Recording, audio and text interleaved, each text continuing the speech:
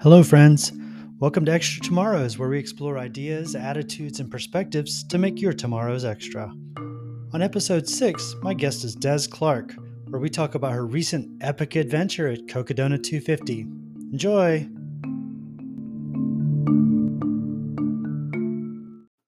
All right, here we go. Welcome, Clarke. Thank you. How are you feeling? Better than I expected, actually. Sleeping and eating a lot still. Yeah, let's see. We're just about, I'd say like 6 days removed from the end, your finish at Cocodona 250. Yeah, absolutely. I finished on Friday, so yeah, 6 days. Yeah, that is impressive. You know, it's when you see these numbers like, oh, you ran for 108 hours, I believe it was, somewhere in there. And that sounds like a lot. But then when I tell people, I say, okay, look, she started running Monday morning and she finished Friday after you would have gotten off of work. Like a whole work week, she was out there like working and getting worked. Yeah, absolutely. Yeah, and it's interesting when you're out there and like you sleep at all different times and stuff, and like you totally lose any concept of like what day it is or what time it is. You're just out there moving. Yeah. Yeah, I can't imagine. Yeah, I would imagine you might, like just lose concepts of, well, what are days and, anything really. Like what is life? So what got you interested in doing this race? I mean, that's a big bite to take on. It is, yeah. It's funny because I was always one of those people who was like 200 milers are ridiculous, and I would never even consider doing a 200 miler. And then what was it? Because it's been 3 years, so probably like 4 years ago, when Jamil started talking about this race, and like I think he had been planning the course for a while, but he started to make it public, the course that he was planning. And I saw it, and I consider, like, I moved here, but I consider Arizona my home state. And so when I saw the course and all the cool places it explored, I was just like, oh, I'm in trouble. Right? Like I'm going to want to do this race. Mm-hmm. And the first year I wasn't quite ready for it. And then the second year in 2021, I fell and I tore my meniscus. So I needed surgery. So the 2022 race, I wasn't ready for that one either.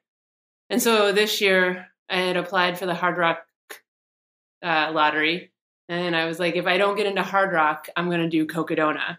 And unsurprisingly, I didn't get into Hard Rock. So I was like, okay, here we go. We're doing Cocodona.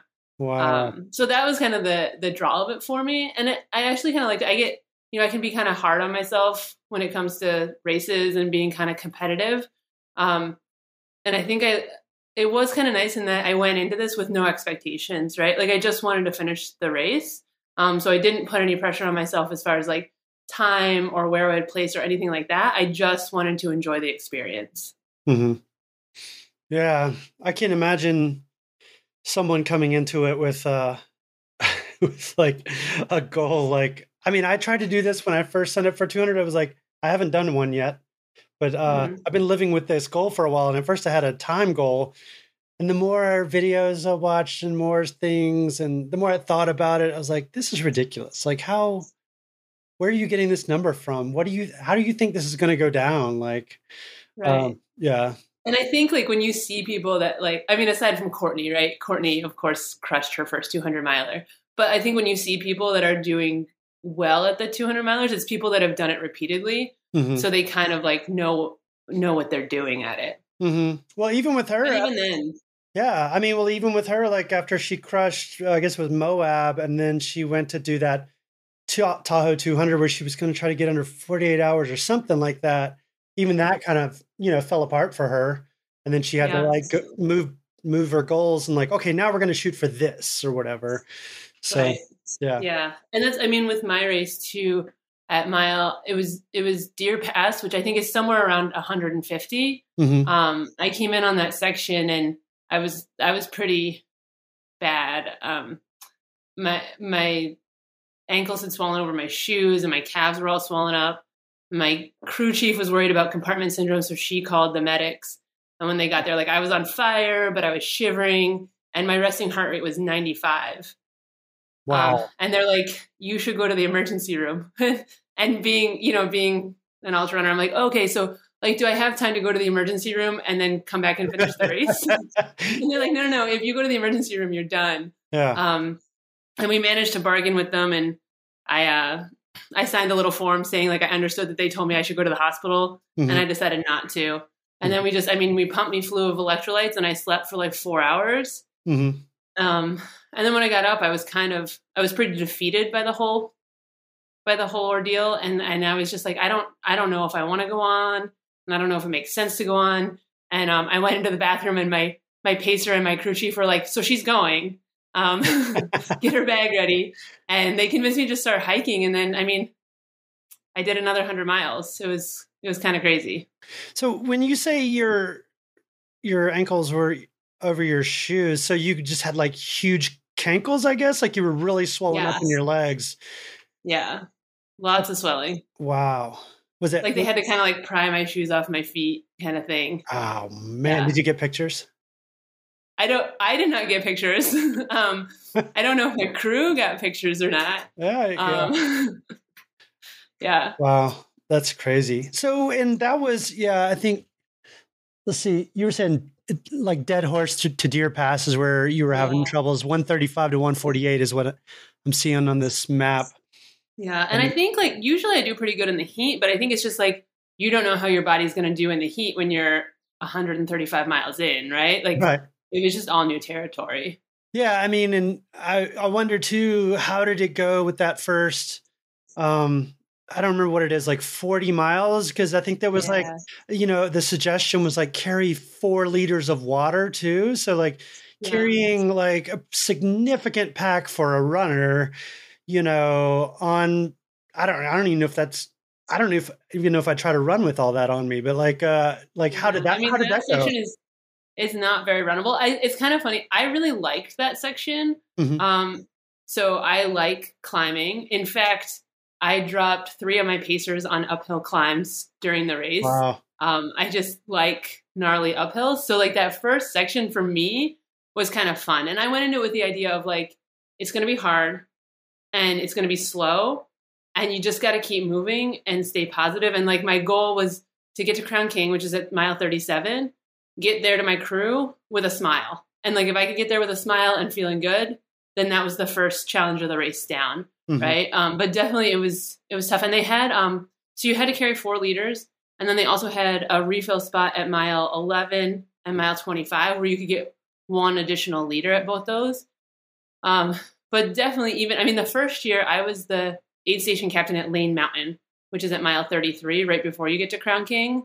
And so I saw all of the carnage from year one. Isn't that the one where like Jamil was running the first year or something, and he like ran up there and ran back because he was like, "We got to get these people water. Everyone's running out of water," or something like that. Yeah, they started carrying we were sending aid station volunteers with like as much water as they could carry to hike down the mountain as far as they could to get to people. So which is why they did the water drops this year, and they actually had to get mules to take the water in for the water drops. That's how remote it is. There's no way to get in. It's like a 22-mile section where there's just no way into it except by foot or by mule.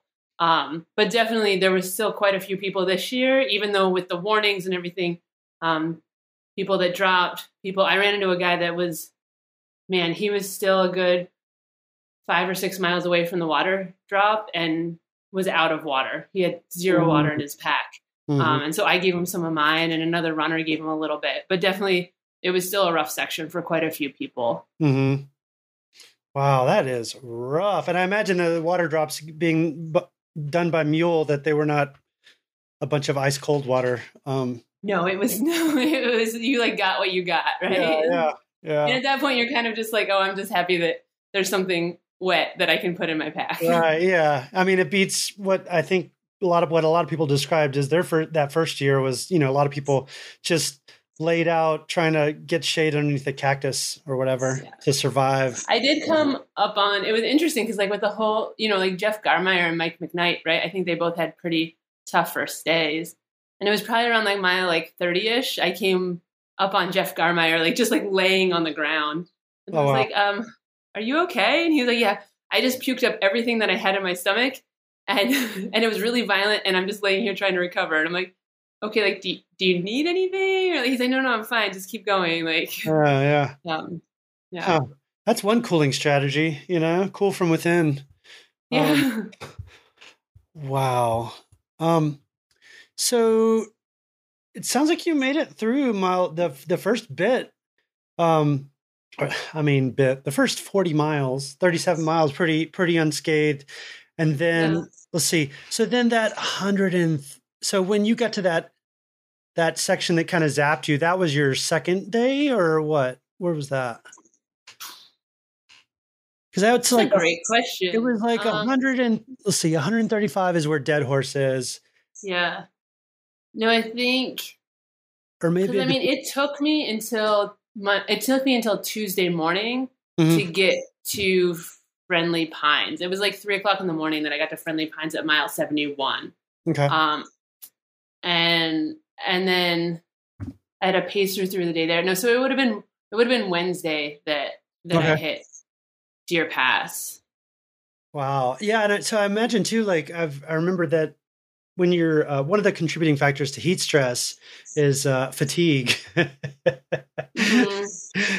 absolutely. And that's the thing is like, and Jamil had talked to me about this beforehand, but like, he's like, there's not really any place to sleep until you get to mile 71. And because that first section is so rough, it takes people so long to get to that 37 that then like to get to 71, you're just, by that point, you're so tired. And I took a trail nap at one point, and it was funny because I laid down, I set my alarm for 5 minutes, and I got up and I start moving, and then I say, no, there's like a headlight coming towards me, and I come across this guy, and I'm like, I think you're going the wrong way. He's like, oh no, again? He's like, I already went, like I had an extra 2 miles, and he was like all upset and stuff. And then I'm like, as my brain is like waking up and I'm thinking about it, I'm like, wait, but we're both on the right trail, and like, how could he have possibly gotten ahead of me and then just like turned around? And I'm like, wait a minute, I think I'm going the wrong way. Wow. So I had gotten up from my trail map and started moving the wrong way on the trail. But then like I got to Camp Kippa, and they're like, well, there's a cabin that you could lay down in. And I tried to lay down, but it was so cold that I just like shivered the whole time. Like I wasn't actually sleeping. And then at Friendly Pine, there's like the way that it's set up. It's not very soundproof, right? It's this really old cabin, and the sleep bunks are right next to the kitchen. Yeah. So like it wasn't, I laid down for like an hour and a half, but I didn't actually sleep. And then after that, I talked to my crew chief, and she had a sleep set up in the back of her 4Runner. And I was like, I need to sleep in the back of the car because I'm not, I just wasted 2 hours of my time and I didn't get any sleep out of it. Right. Did you feel like you got any benefit out of that though? Like just lying there, resting your eyes, or? I think so. Yeah. I mean, I think there is some benefit to just like not moving, right, and not doing anything. But it would have been nice to. So, and then once I started in the 4Runner, then I would crawl in there, and sometimes it was even just 20 minutes. Yeah. And you crawl in, and you're right out. Right. Okay. Yeah, that's interesting. I'm trying to figure this. I mean, a lot of these questions are selfish because I have a 200 miler coming up in 2 months, so I'm just trying to. Yeah. The whole sleep thing is a big question mark, and people have done. It depends on how long it's gonna take you as well, right? Like, because. Yeah. And when I went into it, like my thoughts on it were like, I do good with like 20-minute naps, 30-minute naps, and 90-minute naps, right? Like, so I was going into it like, let's start out with like doing some 90 minutes and see where that puts us. But with the knowledge too that like if I started to feel really tired, I was going to lay down for like 4 hours. And actually, when I got to Mingus was the first place that I laid down for like quite a while. And then I set my alarm for 4 hours, and after 3, I woke up and I was ready to go. Nice. Did you do any of them during the day, or were they all at night? The naps, the longer I had, like, of the longer sleeps that I had, they were at night. But then I do there were times where like in the middle of the day, I'd take like a 20-minute nap. Okay. Which I don't know how you are with your training, but like when I do like long runs and stuff, a lot of times after my long runs, I'll do like a 20-minute nap and it'll just like help like reset you for the day. So I feel like that was key. And I mean, the other thing is like, I noticed myself, that like 1 to like 4 a.m. time frame, I was literally like falling asleep while I was running. So there, I was trying to like plan my sleeping so that I wasn't doing that. Cause at some points it was, it was too cold to do a trail nap. Right. Yeah. Yeah. And maybe too hot too. Yeah. Yeah. That too. Huh. Oh, and then were you worried at all about critters joining you as you on your trail naps, or were you just beyond all that? No, I was kind of beyond all that. Like I was actually one of those people who was like, man, I really hope I see a mountain lion while I'm in the Bradshaws. I did not. And it was funny because like I ran 250 miles in the wilderness, right? And the most exciting thing I saw was a horned toad. And then yesterday I was hiking with some friends at like a city trail. And we saw a bobcat. And I'm wow. Of course. Yeah. This is when we see the wild animals. Yeah. Well, so speaking of seeing wild animals and whatever, did you see anything else that might not have actually been there? And that was the other crazy part for me. So when I did Mogia Monster 100, which was last September, I hallucinated for like a good 8 to 10 hours. Like I was hallucinating in the daytime. It was crazy. I didn't really have that many hallucinations this time. And most of it was more like those like eye tricks. Like I'd see a rock out of the corner of my eye and think it was a cow type thing. But I didn't have any major hallucinations. Going up Mingus, I did think I saw the aid station a couple times when it wasn't there yet.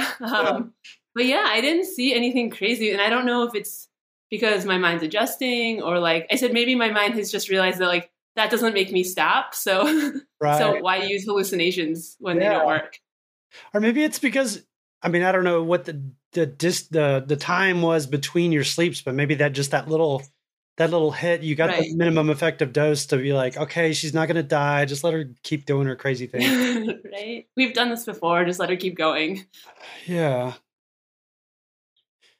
Well, let me ask you this. Leading up to this race, when did you find out that you were going to do this and that Hard Rock wasn't going to happen? So I can't remember the exact. I remember I was at McDowell Mountain Frenzy. I was volunteering at an aid station, and that was the day of the Hard Rock 100 lottery. And so that was the day that I found out. So it was like early-ish December. Okay. And then I actually didn't sign up for the race right away.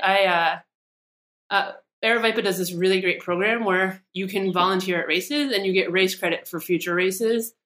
So I did quite a bit of volunteering to help pay for Cocodona because it's not a small price ticket. And it makes sense. I mean, Aravaipa goes above and beyond with everything they do. And they have to have volunteers and employees. And I worked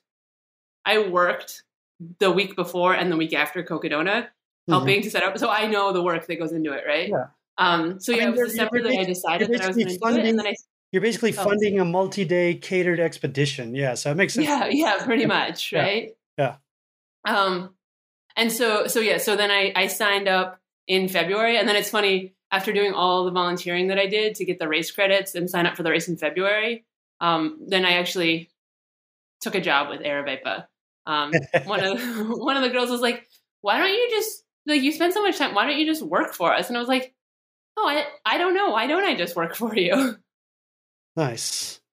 Well, so February, so you got like 3 months to do anything special or different in your training. Did you do anything different or special or for your training for this? I mean, so it was, overall, I would say it was pretty close to like 100-mile training, right? With a couple little additions. Because I find for myself, I don't do great with high mileage. So if I do too many high mileage weeks, I just burn myself out and I don't really benefit from it. So I did do, like I raced Mesquite Canyon. And when I did that, the 50-mile, I carried 4 liters of water with me. Wait a minute. Wait, didn't you win that race? Yeah. Yeah. And you won it with 4 liters of water? Come on. Yeah. Man. Wow. So like I tried to do, like I did that race as though it was 50 miles of Cocodona, right? And Right. I practiced with poles because I had never done poles before. And I did some like bigger back to backs. And then I had 1 week too where I ran all 7 days and I put in probably like 120 miles in that Mhm. week just to get used to that. Like and there wasn't any one really big long run, but it was just like every day getting up and doing a long-ish run to get my body used to that. And I think too, the other thing, like um, kind of the work for Aravaipa was almost like training as well. Like for Black Canyons, you were there Mhm. for part of that volunteering, and like I worked Wednesday and Thursday, and then Friday because of all the wind, I worked from 8 a.m. till 10:30 p.m. And then Saturday I got up at 3:30, worked, and then paced Natalie for 24 miles. And then the next morning got up again at like 4 o'clock in the morning and worked like a 12-hour shift. And it just was like, oh, well, this is perfect. Like, this is perfect Cocodona training, right? I'm doing like physical work and not sleeping a lot. And so I think that was the thing, is just getting myself used to like doing things when I was tired. Mhm. Those when you did that 120-mile week, was that all running, or was there any hiking in that too, or how'd that work? It was mostly running. Mhm. Yeah.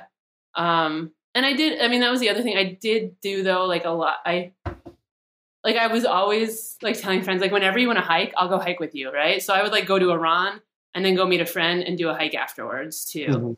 Mhm. Mhm. So just getting in extra time on feet. And I think too, I mean, I'm a mom, right? So I think like if you're doing your everyday life things, you're probably on your feet a lot anyway too, right? So it's like my runs were running, but then spending a lot of extra time on my feet, either hiking or doing stuff around the house or, running errands, whatever it was that I was doing.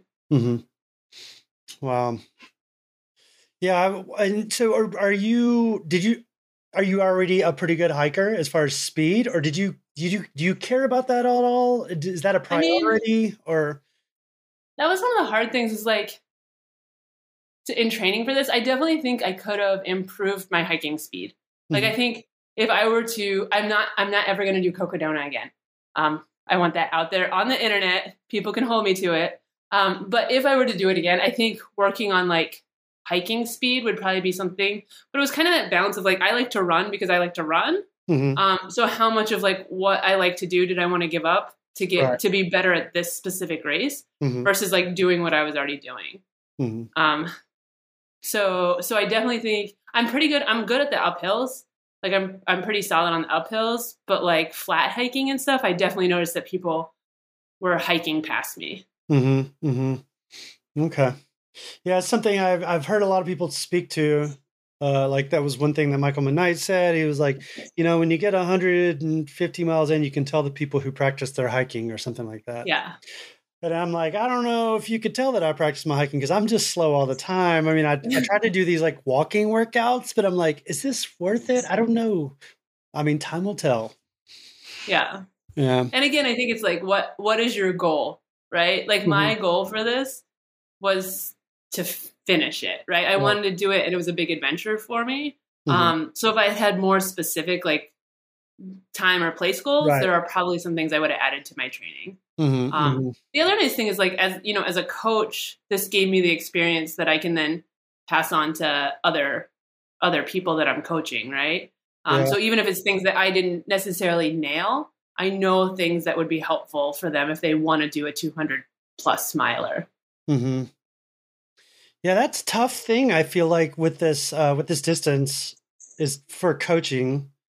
I'm going through like a coaching certification right now, and I'm like trying to take everything in that I'm learning about 200s, and I'm like, well, I don't know if this is going to work because there's so many variables, right? Like, Yeah, so for no, instance, it's true. the experience you had where you're like, if your ankles swell over your shoes at 130 miles in when you're in the desert on your second day, then it might help to do this. So, you know what I mean? There's so Right. many confounding variables, is I guess is one way to say it. But still, there's I guess also you run into so many problems that you learn a lot of solutions to a lot of problems, which is Yeah, it's all true. all ultra running. A lot of what ultra running is. Right. Just like, yeah, it's just like And I think that's too is just going into things with like an open mind, and not be like don't put the blinders on and think like, oh, everything's gonna go perfect. Like that's a really bad way to start a really long run, right? But knowing that things are gonna go wrong, and when they do, you just work your way through them, right? And if you can work your way through what's going on right now, like don't worry. That was one of the things when I was at mile 150 and I'm like, man, I have 60 hours left in the race. I don't know if I can, the way I feel right now, I don't know if I can cover 100 miles in 60 hours. My pacer was like, it doesn't matter. We just got to get to the next aid station. And then I was like, yeah, but like you can only be with me till a certain time in the morning. So like you have to leave by a certain time. What if I can't get to the next aid station by that time? And she's like, it doesn't matter. We'll figure it out. Like you just need to start moving. So I think that's the thing is like, you don't want to think too far ahead or like psych yourself out. You just want to deal with like whatever's going on in front of you. You work through that and then you work through the next thing and then you work through the next thing. Yeah. So, because one of the things that I'm guessing from the posts that Araviva put up yesterday about you is that you might have fallen behind the cutoffs at some point. Is that, or you were dancing with them? Yeah, I was like, because at one point I was like well ahead of the cutoffs, right? Like, and then with that time that I spent at Deer Pass, at one point I was only a couple hours ahead of the cutoffs. Okay. And in my mind, I was like, I'm chasing cutoffs, right? Whether that was true or not, I felt like I was chasing cutoffs. Okay. And then just like, I felt like once I started moving after that point, I just kept getting stronger and stronger so that it came to the point where like, then the cutoffs didn't matter anymore. Yeah, because you made it well under the cutoffs. I mean, you've still placed 11th. Yeah, right. So I mean, you did kind of have a Michael Monite performance, you know. Almost. You just had your own special one. I mean, there was a lot of tough finishes out there. Gosh, I saw that Sally's feet. Ugh. Good. Oh, I know. That is one thing. Like I think that's the other thing with 250s. It amazed me that there's people out there with no crew or pacers. Right. Yeah. That are just like going with their drop bags. Like that was pretty amazing to me. But I think the other thing is I had a good crew. And especially, so Lauren is one of my coaching clients and she took the entire week off and spent the entire week with me. And so one of the things we focused on was feet. Right. And so just making sure when I came in, we checked my feet. If there was blisters, we popped them, we taped them. And at one point, so Whiskey Row, which I don't know what mile that is, but at Whiskey Row, we switched my shoes to a half size up, which was, I think, a critical part of because your feet swell so much that your normal size shoes are just too snug. It wasn't just your feet, huh? Yeah, right. Like everything, but yes. So that was another important thing was just like making sure I took care of my feet. And did you do anything beforehand to condition them or toughen them up or make them supple, whatever? Just the normal stuff. And then I use Squirrel's Nut Butter has a product. The Happy Toes? Called Happy Toes. Right. And so I would put that on, like just making sure like it's kind of like, I feel like it's almost like management. Like you get like calluses on your feet and it's like keeping them low enough that they're not rubbing on things, but like, but not so low that then the skin's like fresh and tender. And I do have, so I got my toenails removed, except for my big toenails. I got my toenails removed a couple of years ago because I used to always get blisters under my toenails. Oh, wow. And so that has helped. Yeah. I don't have that issue anymore. Like got them cauterized or whatever? So they're like... Oh, what's that? Like got them cauterized, like permanently? Yeah. Yeah, like they took them out and then they put some kind of chemical on them so they wouldn't grow back. Yeah. And then I actually like, everybody has their thing that works. I don't wear socks. I see. When I run. And I found that for me personally, I get less blisters if I don't have socks than any other type of sock I've tried. But I think that's the thing is like figuring out ahead of time what works for you. And knowing though that like, I knew that worked up through 100 miles. I didn't know what was going to happen after that. Right. And you just had to manage whatever happened. Yeah. I mean, one of the things that I fear, because I hear everyone talk about it, I think everybody maybe makes a bigger deal out of feet than maybe it needs to be. Because I mean, at the end of the day, it's like you can still run. It just hurts really bad. Yeah. No, that's true. If it goes the worst, I mean, you might lose that whole sheet of skin. That doesn't seem to be normally what happens to people. Sometimes that happens, but I think, yeah, worst case scenario, it's just going to hurt like hell. And I don't know. I don't know if there's some version of running these long races where it doesn't hurt like hell. Yeah, no, it's true. And I even noticed that like I would like lay down, right? I'd lay down for like 20 minutes and I'd get up out of the car and I'd start moving and like my feet hurt and I could feel every single little blister that I had and like my legs hurt. But then once you start moving and you're focusing on other things, yeah, like that kind of like fall. I don't think that the pain goes away, but it kind of like falls to the background, right? Right. Yeah. All right. Goodness, no socks. Good on you. That's pretty tough. I bet people give you a lot of attention for that, huh? Yeah. So actually, I had several people during the race that were like, "Wait, do you not have any socks on?" Like, yeah, no, I don't. Wow. So when so you said you don't normally run with poles, and it sounds like you took some with you. Did you use them a lot or a little, or is what you? I used them for most sections. Like there were some sections that were pretty flat, right? Like I feel like that's one thing with Cocodona is there's like some sections that have a lot of climb and descent in them. And then there's some sections that are more runnable. So I was strategic with like, and my crew chief helped with that of like, okay, the next 20-mile section, you only have 1,000 feet to climb. So leave your poles here. You can go without the poles. They were definitely helpful on the uphill, especially that first day, because it's so gnarly, like just having those extra points of contact to keep you. And I find too, sometimes for myself, now that I've started using poles, like if I'm doing those like long kind of grinding uphills, that it helps, having those poles helps keep me focused on what I'm doing. And then towards the end of the race, they were actually helpful on the downhills because that by that point, your quads are so beat up that like they kind of help catch you on the downhills. So I'd say definitely for the ups and the downs, I used the poles. And then the flatter sections I tried to go without. But I kind of knew, like, never having used poles before, I knew that whether I did Hard Rock or Cocodona this year, they were both going to be a race where I'd want poles with me. Yeah. Right.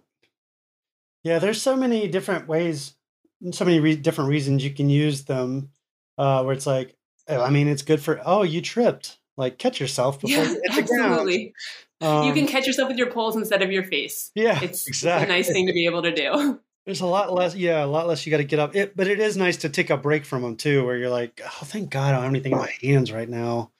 Yeah. And did you wear gloves? Because like I'm one of those runners that like if I could, I'd run with absolutely nothing, right? Like just like the clothes on my back and I'd go. But then the longer you go, the more you have to plan for other stuff.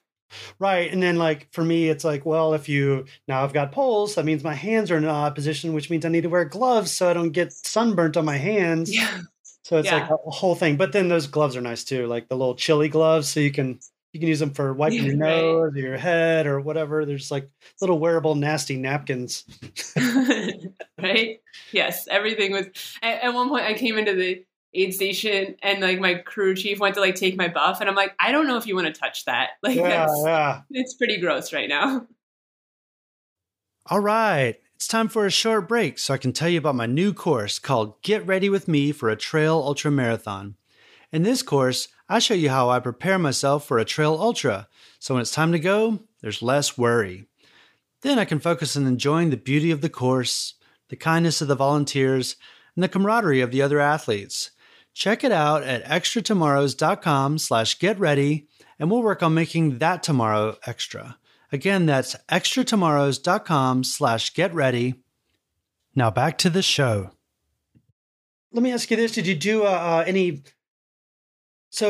did you do anything like when you come in for a sleep where you go ahead and do some like a wardrobe change or like, let's get all my socks and stuff changed up? Well, not socks, but like get everything dry and nice before you lay down or anything like that? I definitely did some wardrobe changes. They didn't always necessarily coincide with my sleeps. And it kind of depended, like, again, like keeping that open mind of like, let's just go with it. There were some times where I came in and I was just like, I don't want to do anything. I just want to lay down. Right. Like I can't even think right now of what I would want to do. Just let me lay down. So we didn't have like planned wardrobe changes, but there were definitely, especially in my shorts, they just got so gross with like sweat and whatever else that like, I changed those a couple of times. And then I think the other main thing that I did was like my shirts. Mm-hmm. So I wore long sleeves the whole time, but I had like long sleeve sun shirts and then like long sleeve, like warm overnight shirts, right? So we always kind of planned out like when we were switching those shirts to make sure that I didn't get caught being too hot or too cold. Mm-hmm. And y'all had to carry mandatory kit, I'm sure, like a jacket and whatever else, blanket and whistle, whatever. Did you get into any of that stuff at all, or was it kind of just you kind of left that in alone the whole time? No, so one of the interesting things was like, again, and it comes with like, I think the longer the race went on, the better we got at like planning what I was taking with me. But at one point, I was leaving Crown King and I was going to Friendly Pines, and you're still climbing up after Crown King, right? You do that huge section with 20,000 feet of climb to mile 37, and then you leave Crown King and you're still going up, right? Yeah. And I forgot to take a jacket and gloves along, which was just, and we were like, man, I was like, that was stupid. And so I got to Camp Kippa and I was like, I'm so cold. And it's another like 10 miles to my crew. And then I realized I had my emergency blanket in my pack. And so I actually put my emergency blanket on, like almost like a toga. Yeah. Like I tied it around my shoulders and stuff so that I could wear it. And that was enough to keep me warm enough to get to where my jacket was. So I was glad that I had that. Right. Yeah. And I know I don't think I necessarily had to use, the water, obviously I used the water.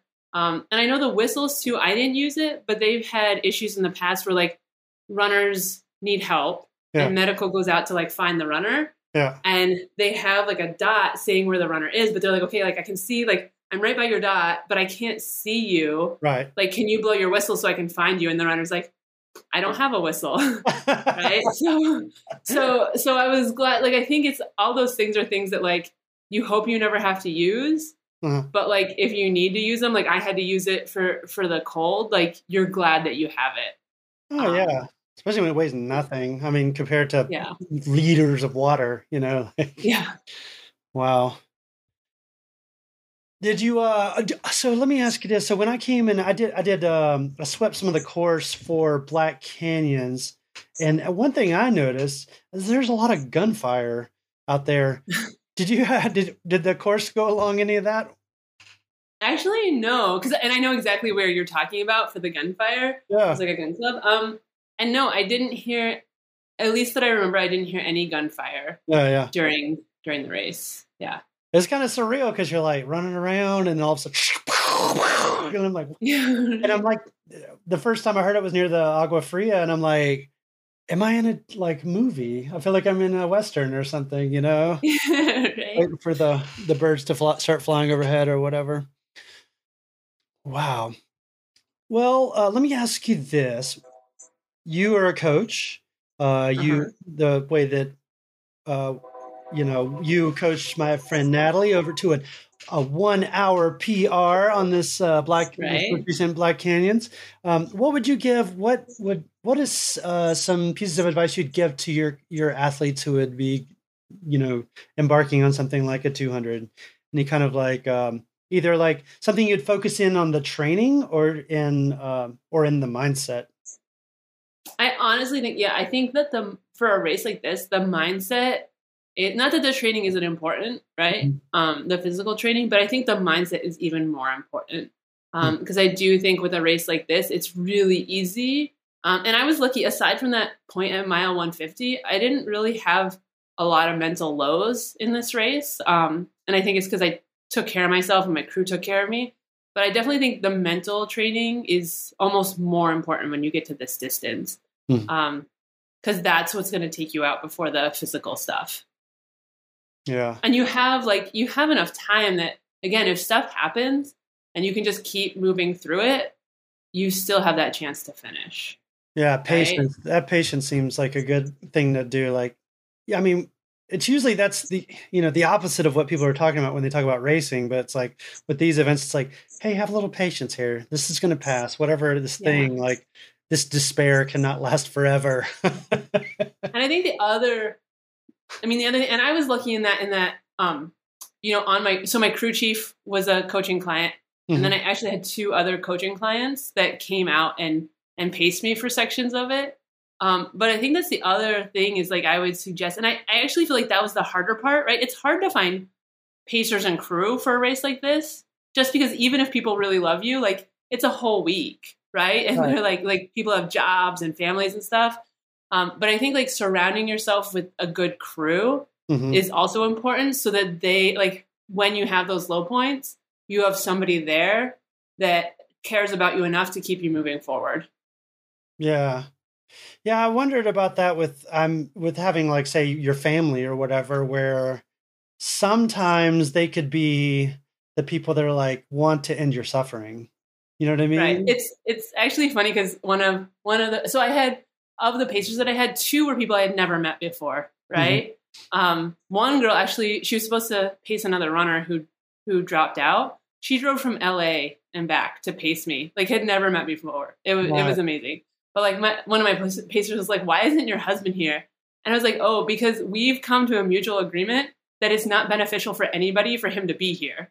Right? Right. Like he just like he even when he's at home he worries. He's kind of a city boy, so this is like completely unknown territory for him. But like to stand in the middle of nowhere and wait for me to come in, it's just like it totally he gets really anxious about it and worries, and then it just like he drives the rest of the crew nuts. And then I Yeah. come in and I'm not necessarily at my best self, and it's a lot easier to be mean to people that love you because you know that they'll still love you afterwards. Yeah. Yeah. So it just wasn't. Yeah, we don't do family at the events. And my younger son did. They came to the finish of Mogollon. My husband and my younger son. And my younger son ran in the last like 2 miles with me. Hmm. And I offered that to him this race because I always with my kids, it's like if you're interested, you can come, and if you're not, like I totally understand. And Hmm. he was like, "How far is it to the finish line? Like how long does it take to drive from our house to the finish line?" I was like, "It's 2.5 hours each way." He's like, "Yeah, I think I'm just going to go to school." I'm like, "Okay, that's cool, but you go to school and we'll talk about it when I get home." Yeah. Yeah. Wow. Yeah, he truly was in the club of I don't even like to drive that far. Yeah, right, exactly. Yeah. And so let me ask you this, on your recovery journey now, is it how much of it has been like a psychological recovery? How much of it has been like just full body, all your organs are like, can we just sleep here forever? And then how much of it has been like your hips are killing you or whatever, like your body, your Yeah, physical body? I would say so. I'm going to start backwards with that. Like the hips Okay. killing me and stuff. I would say is maybe a couple percent. It's Hmm. like I have been amazed by how good my body has felt overall. Hmm. So that's been good. The tiredness, I have slept so much. I think a lot of it is just like the exhaustion and catching up on like sleep and calories.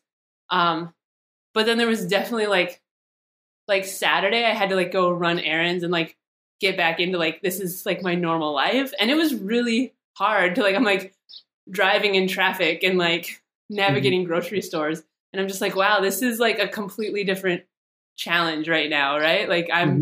I'm back into real life, and it seems weird. Yeah. Yeah, that's tough. Yeah, I could see yeah, I could see that just going on for a long time for some people.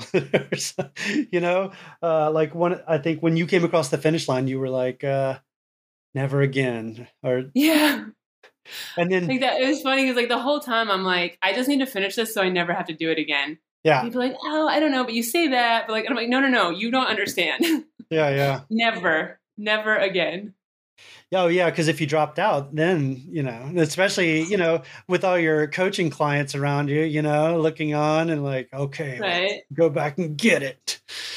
I know, right? Yeah, I know. I did not want to have to go back. And I mean, and with saying that, like, I'm so glad I had the experience. Like, I don't regret doing it at all. But it was definitely like when I started doing 100 milers, I'm like, oh, I'm interested in doing 100 milers with like the S on the end, right? Mhm. And I'd like to try one a year and I want to keep doing this and getting better at it. With this race, it was like, I want to do this once, right? And I'm going to finish it and I'll have had the experience and then I can move on with my life.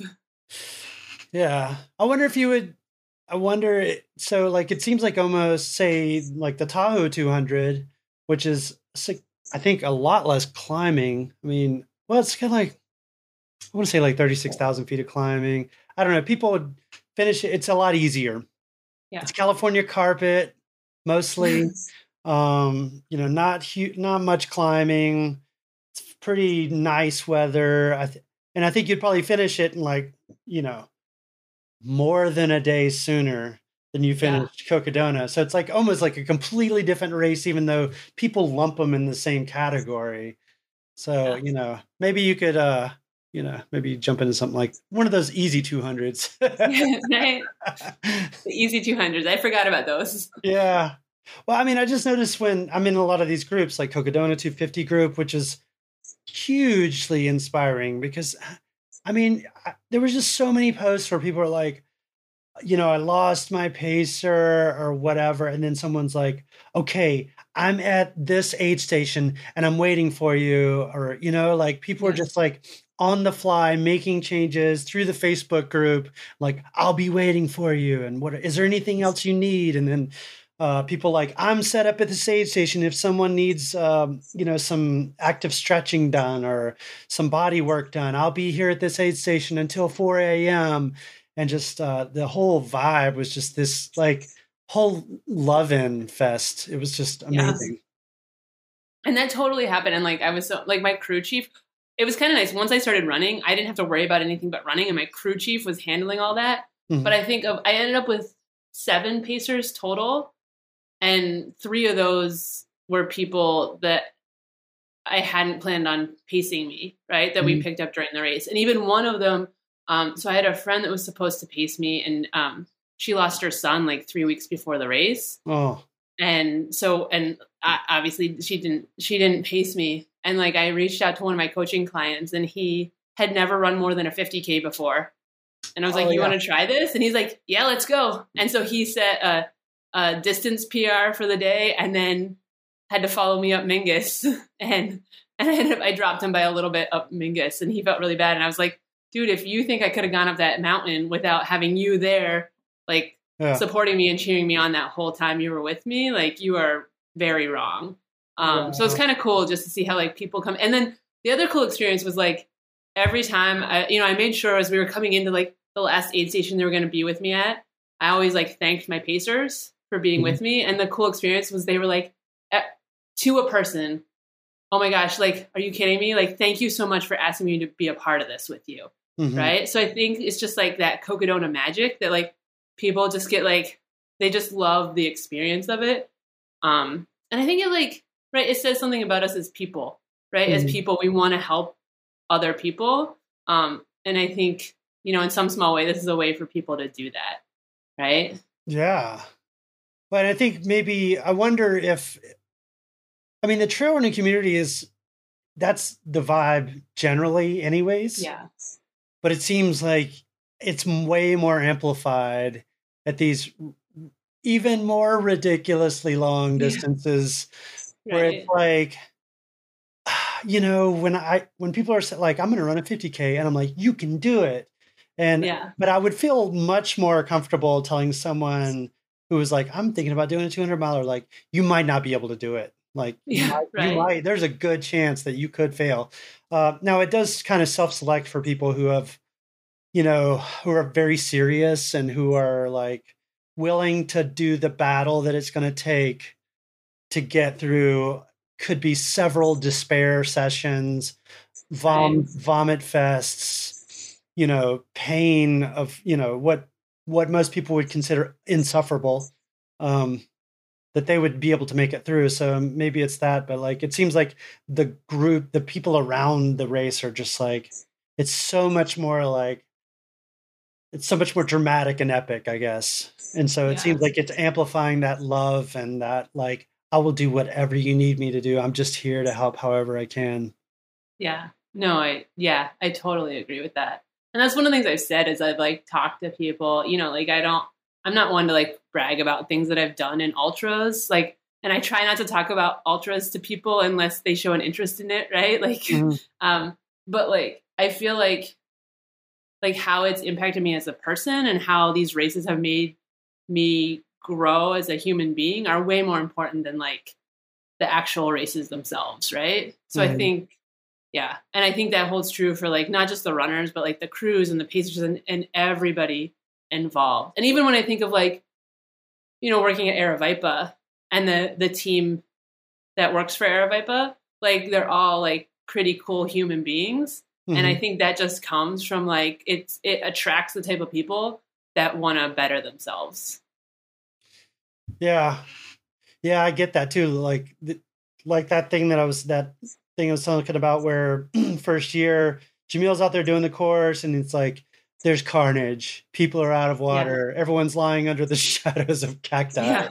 to survive. And Jamil's like runs to the next aid station like we got to get reinforcements, like Right. Yeah. whereas yeah, I don't know. I've been in other races where I'm like, hey, it's the middle of June. Maybe you should have had some ice. And they're like, it's a race, whatever, deal with it. And I'm like, oh, okay. I'm just giving a suggestion, do whatever you want.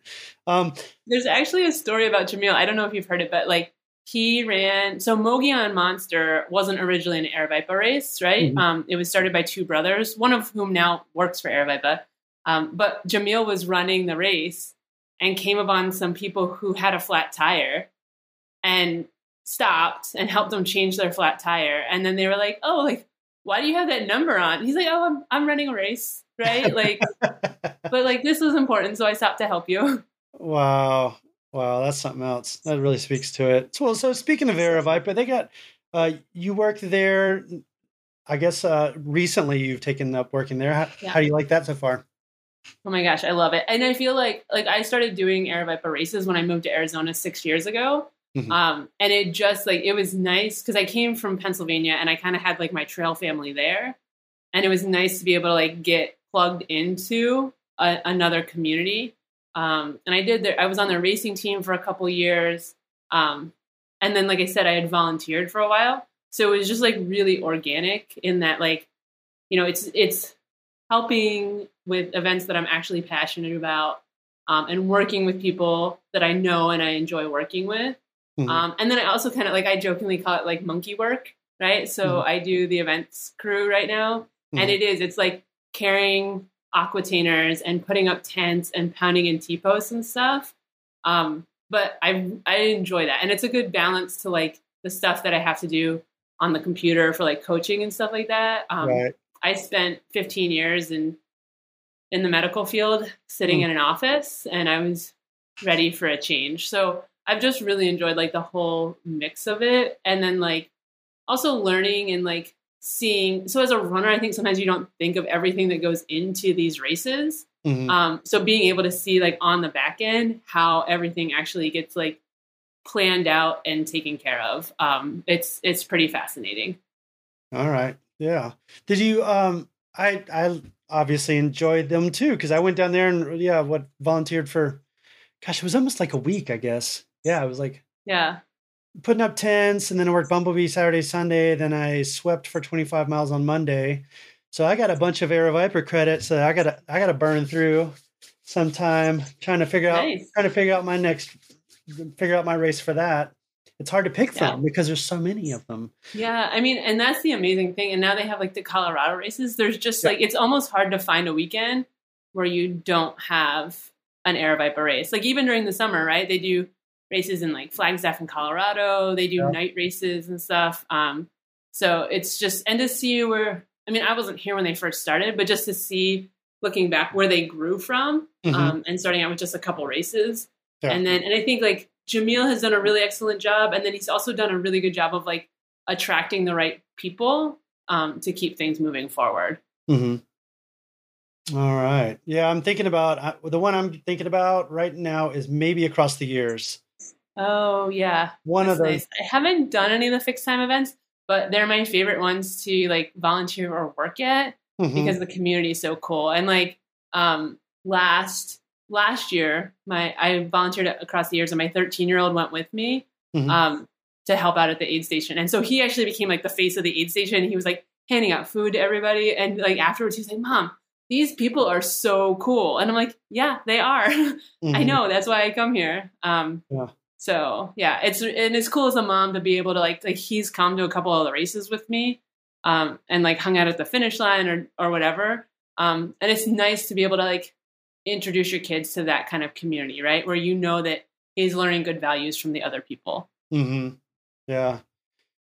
Yeah. This community is ridiculous. I mean, it's like, I love that it's kind of a value that people do anyways, where it's like, if you find someone on the side of the road that needs help, like Jamil found this person with a flat tire. I mean, that's a little going above and beyond, I think, for a racer, to help someone with a flat car tire. But it is really, it's really common to like, you see somebody like you saw Jeff Garmire and you're like, hey, you okay, buddy? You going to make it? It's like, maybe there's nothing you can do right there except for maybe go to the next aid station and be like, there's this guy, you need to look for him. You know, keep your eye out for this guy, make sure he comes through. If not, you need to go looking for him. Or like, maybe you can give him something like, hey, here's some electrolyte tablets, you know, or I can walk with you for a little bit, make sure you're going to stay alive.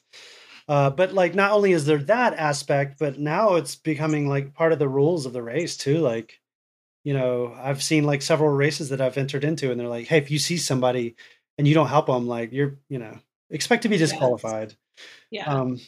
So it's nice to see, even though I don't know how, you know, how easy that would be to, you know, or how helpful it would be to enforce it. But it's nice just to see that the spirit is like explicit. Right. Exactly. Yeah. Because it's kind of one of those things too, where like, if you're going far enough or if you're out far enough, like it becomes a point where like it actually is a safety thing to look out for each other. Right. Like, and just like in ultras in life, none of us get through it alone. Right. We might be able to fool ourselves into thinking we get through it alone. But we don't get through it alone. And so like just looking out for each other is really important. Yeah. And you're not, you know, it's very rare that anyone would be giving up a prize purse to be helping people, you know, like whatever. And I will say this too, that some of my biggest accomplishments in a race have been like, I helped 3 people that were, you know, like really struggling, you know, helped to get somebody off of the ground and moving again. Or like, this guy was just puking in the trees. I don't think anyone knew he was there. Yeah. And actually too, it's funny. One of my clients at one point, she had signed up and she didn't know, she hadn't put 2 and 2 together that I was the same person, but she had been at one of my races and her husband finished and I happened to be on the podium and he was like, oh my gosh, I remember her in the race. And like, there was like an out and back and she was cheering for everybody that she passed.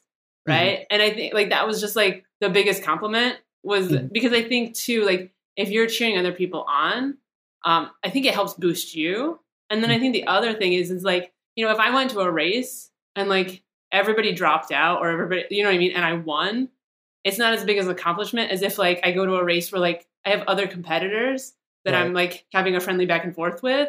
And like I might get 4th at that race, but I get more out of it than if I had won with no competition. Right. So I think the only way we get better ourselves is if we help other people be better. Yeah. Yeah, for sure. It's a tough thing. That's one thing I'm going to try to remember for when new people are coming in is that it's a little bit intimidating when some of these races, like every other second, someone's telling you what a great job you're doing. And you're like, what am I supposed to say? I don't know. I don't get it. Like this doesn't happen in life anywhere else. Right. You know? Yeah. So you are coaching, obviously. And that's through, what's the name of the website? It's like RunRun. Is that right? Oh wait, go ahead and say that again. I have a. I hear it. I hear you got a rocket jet going overhead. Yeah, we're not that far from a army base. Nice. Team RunRun. Yes, is where your coaching is through, and you have a deal where it's like a free consultation call and 50% off your first month. Yeah, absolutely. And you have openings now, huh? I do. Yeah, I'm definitely taking on new clients. Coaching, it's been so much fun to coach. Like I love running, right? And I like appreciate the positive impact running has had on my life. I've been running since 8th grade. So just a couple years. And so I kind of got into coaching because I wanted to share that with other people.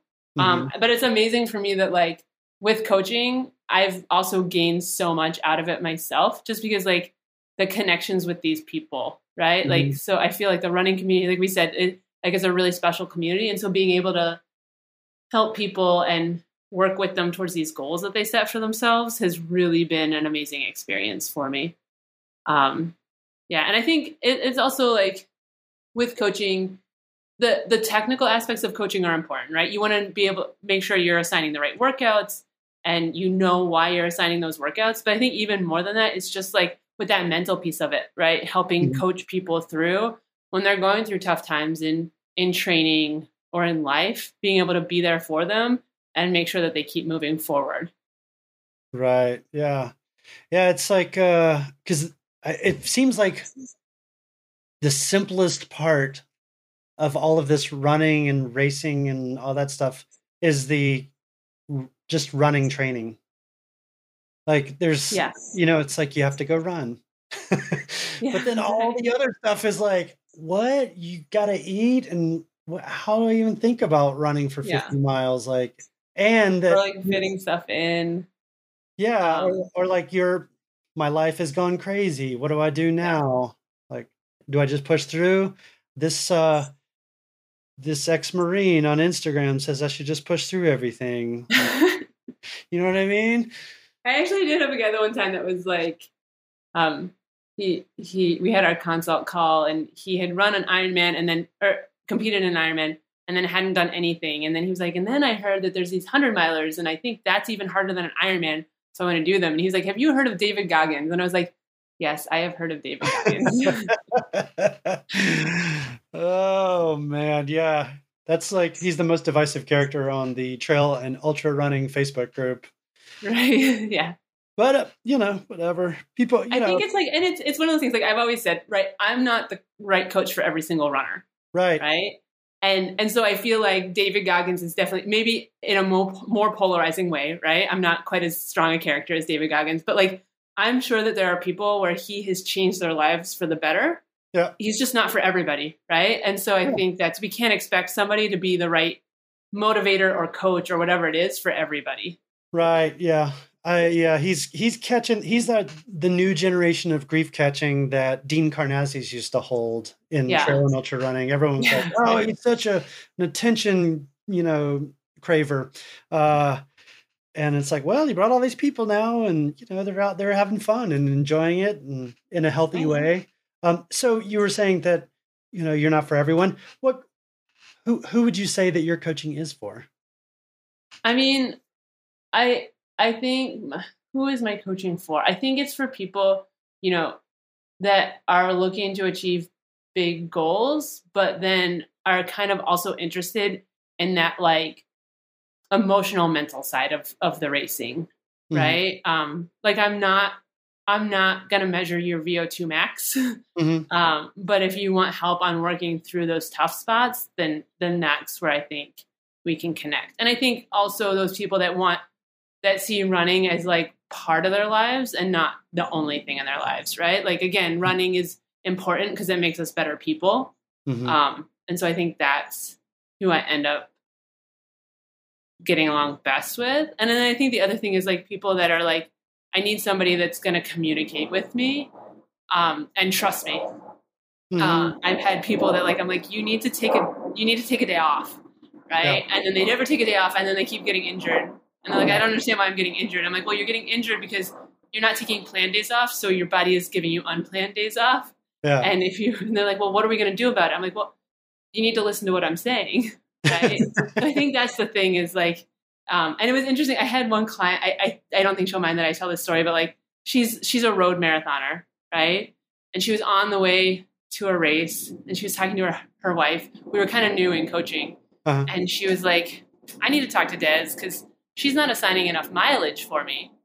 And her wife's like, what do you mean? Like, you don't feel ready for the race? She's like, I don't know. It's just like before I was running way more mileage and I'm not running as much mileage.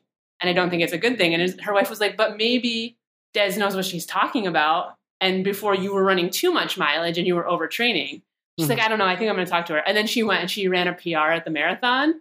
Yeah. And she was like, oh, Des knows what she's talking about. I'm going to listen to her, but no matter what she tells me to do. Yeah. Right. So I think that's the other thing is just having people that kind of want that balance, right? Like we can run ourselves into the ground and maybe you'll have some really good races, but long-term it's not going to benefit you. Right. Yeah. It's tough to get people on board with like, hey, let's think about 1,000-day plan or whatever. Right. When there's such a pressure from like a hustle culture where it's like you got to be grinding like a damn fool every day, stay hard, all Yeah. that, and it's like, well, okay, that's going to work for a while until it doesn't, and then you're going to be Yeah. like, one day you're going to wake up and your body's going to say, hey, why don't you just stay in bed for the next 3 months? Yeah, You exactly. know? And I mean, I can speak from it. I can speak to it from experience, right? Like I definitely like I trained really hard in college, Mhm. and ended up having some issues after college and took like 6 months off running. And then even as an adult, like I had some issues with like overtraining and adrenal stuff. Mhm. And it was like looking back, I'm like, oh my gosh, if any of my clients had told me what was going on with them, with me, was going on with them, I would have been like, oh, you need to take a break, right? But when Yeah. it's yourself, I'm like, oh, my race went terrible. You know what I should do? I should train harder. Yeah. So I think it's just, yeah, like being able to trust that kind of like, um, what word do I need? Like that third person that Yeah. isn't yourself telling you what you should be doing, but trusting somebody else to look at something from the outside and being able to be less judgmental about it. Yeah. It seems like I hear that a lot, that people, that coaches, especially for ultra running, maybe for all, anything that's longer, I guess, is that usually you're hiring coaches not for them to assign you more work, but to keep you from doing Yeah. too much work Oh, because we're yeah. already I would doing it. definitely. I mean, I get it, like if you're running roads all the time, it can be I think it's easier to get burnt out. Whereas right Yes. now here, it's summer in Montana. It's like the mountains are open, baby, and they are in Yeah. bloom. I want to be out there all day, every day, like 8 hours a Yeah. day. And so, but I'm like, you got a race coming up. Why don't you, let's just, keep Yeah. it And it's within funny. bounds. I have a book, The Uphill Athlete, Oh, yeah. Mhm. about training. Yeah. And I think there's some quote in there about like, like if you're reading this book, you're a motivated person. And so if you feel tired, it's not because you're lazy, it's because you're tired. Yeah. Right. Like I think that's the other thing is like there's this whole like ultra runners we're so driven Mhm. in life and in running that like then it's like, oh, if I'm not feeling driven, it means there's something wrong. Right. Like Mhm. I'm not motivated anymore. I've lost the spark. And maybe it's just that you need a nap and a sandwich. Yeah. Yeah. Yeah, that's tough. I wonder too, because ultra or trail running is so enjoyable. I have troubles with like, well, like I did part of Canyon's 100K. I did about 42 miles, and then I was like, it's too hot. I'm gonna go home. And then, and so that was great. That was perfect. But then I got a little bit sick from that, and then so I'm like, oh, I'll take some days off and just whatever. I mean, I need to rest up anyways. And then, I watch one video of somebody running and I'm like, I should go run. And then, you know what I Right? mean? So it's like, I'm the opposite. I'm like, yeah, there's no end to my enthusiasm. So that's a problem. It can be a Yeah. problem. Yeah. No, it's totally true. And so for me, I don't know if I have a problem. I would like to get your opinion on this. It's like, I have a problem with when people are like, how do I get motivated? And so for me, I think, well, maybe you haven't found the right hobby for you yet. Because I feel Right. like it shouldn't be a battle. Like if you don't like running, then maybe you shouldn't run. Like maybe you should ride bikes or I don't know, find something else, pickleball, I Yeah. don't know. But I don't feel like it should be a battle. And I don't see how it'd be sustainable to like now I to beat yourself into like enjoying something or whatever. Yeah. Yeah. No, it's totally true. And it's not that like any of us don't have times when we get done with a long day of work and it's hard to like actually get out the door. But Mhm. then I feel like most times then once you get out the door, then you find your motivation and you keep going. Right. But I Mhm. think, yeah, if you're constantly like, I hate this and I don't feel motivated, then something needs to change. Right. Yeah, yeah. I mean, certainly, I'm not speaking about that first 3 weeks of like someone's getting into running. That's gonna Right. probably suck every Yeah, time no, you right. run and then one day you're gonna be like, oh, this doesn't suck as bad. But Yeah. but once you've been doing it for a year and you're just like, you keep going to YouTube and looking for some pump up video because you just can't seem to, you don't get excited, Yeah. then maybe it's time to look for something else. That's what I think, and that might be controversial, especially in the hustle culture. It's like, no, you think I like to do this? And I'm like, well, I like to do this. I only do it because I like to do this, you know? Right. Yeah. Yeah. Yeah. Okay. I actually had a woman when I worked at a run specialty shop, and she came in and she was just like, running is terrible, and anybody that says they like running is a liar, and like I hate running, and anybody that runs more than 3 miles at a time is crazy. And I was like, okay, I won't tell you what I do for fun. Yeah. You will definitely think I'm nuts. Yeah. Yeah. Okay, cool. Well, hey, thank you so much for sharing all this stuff about Cocodona. Yeah, I'm absolutely. probably This was fun. I'm probably gonna watch this like 3 times and studying for my own 200 misery. Um, Yeah, right. Because you're doing Tahoe? I'm doing Tahoe. Yeah, and that got moved to July then too. Yeah. Got moved to July, so what some people said was like, "Oh, cool, this works better in my couch to 200 training." Right. And so I lost my crew chief. So because he was going to he has a conference that conflicts with this. And so I got Natalie is now my crew chief. Oh, that's awesome. She will do an excellent job. She's already started. She's like, "What's your sleep strategy? Let's coordinate and all that stuff." She's already. I should reach out to her. I'm going to reach out to her and give her the phone number for my crew chief so they can compare notes too. Oh, yeah. Nice. Yeah. So it's working out for me, and now I got it was going to be real soon, and now it's going to be. I got 10 weeks till the race. So nice. like it's like it's like a dream come true because once you get up to like 3 weeks before your race, you're like, oh, I've only had like one more month. Yeah. You know what I mean? Because you can't. There's not really cramming, but man, in a month you could do a fair amount, especially around say strength or or around strategy or something like that. So I think it's ideal. It's tough for those folks that are coming say from Europe and right. Yeah, like travel plan stuff. But yeah, that is real rough. So yes.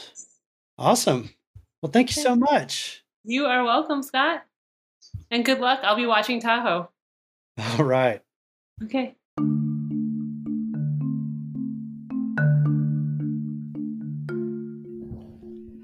Well, folks, that's a wrap on another episode of Extra Tomorrows. Would you please navigate over to your podcast player and give the show a 5-star rating? I sure would appreciate it. Take care, friends, and I'll see you tomorrow.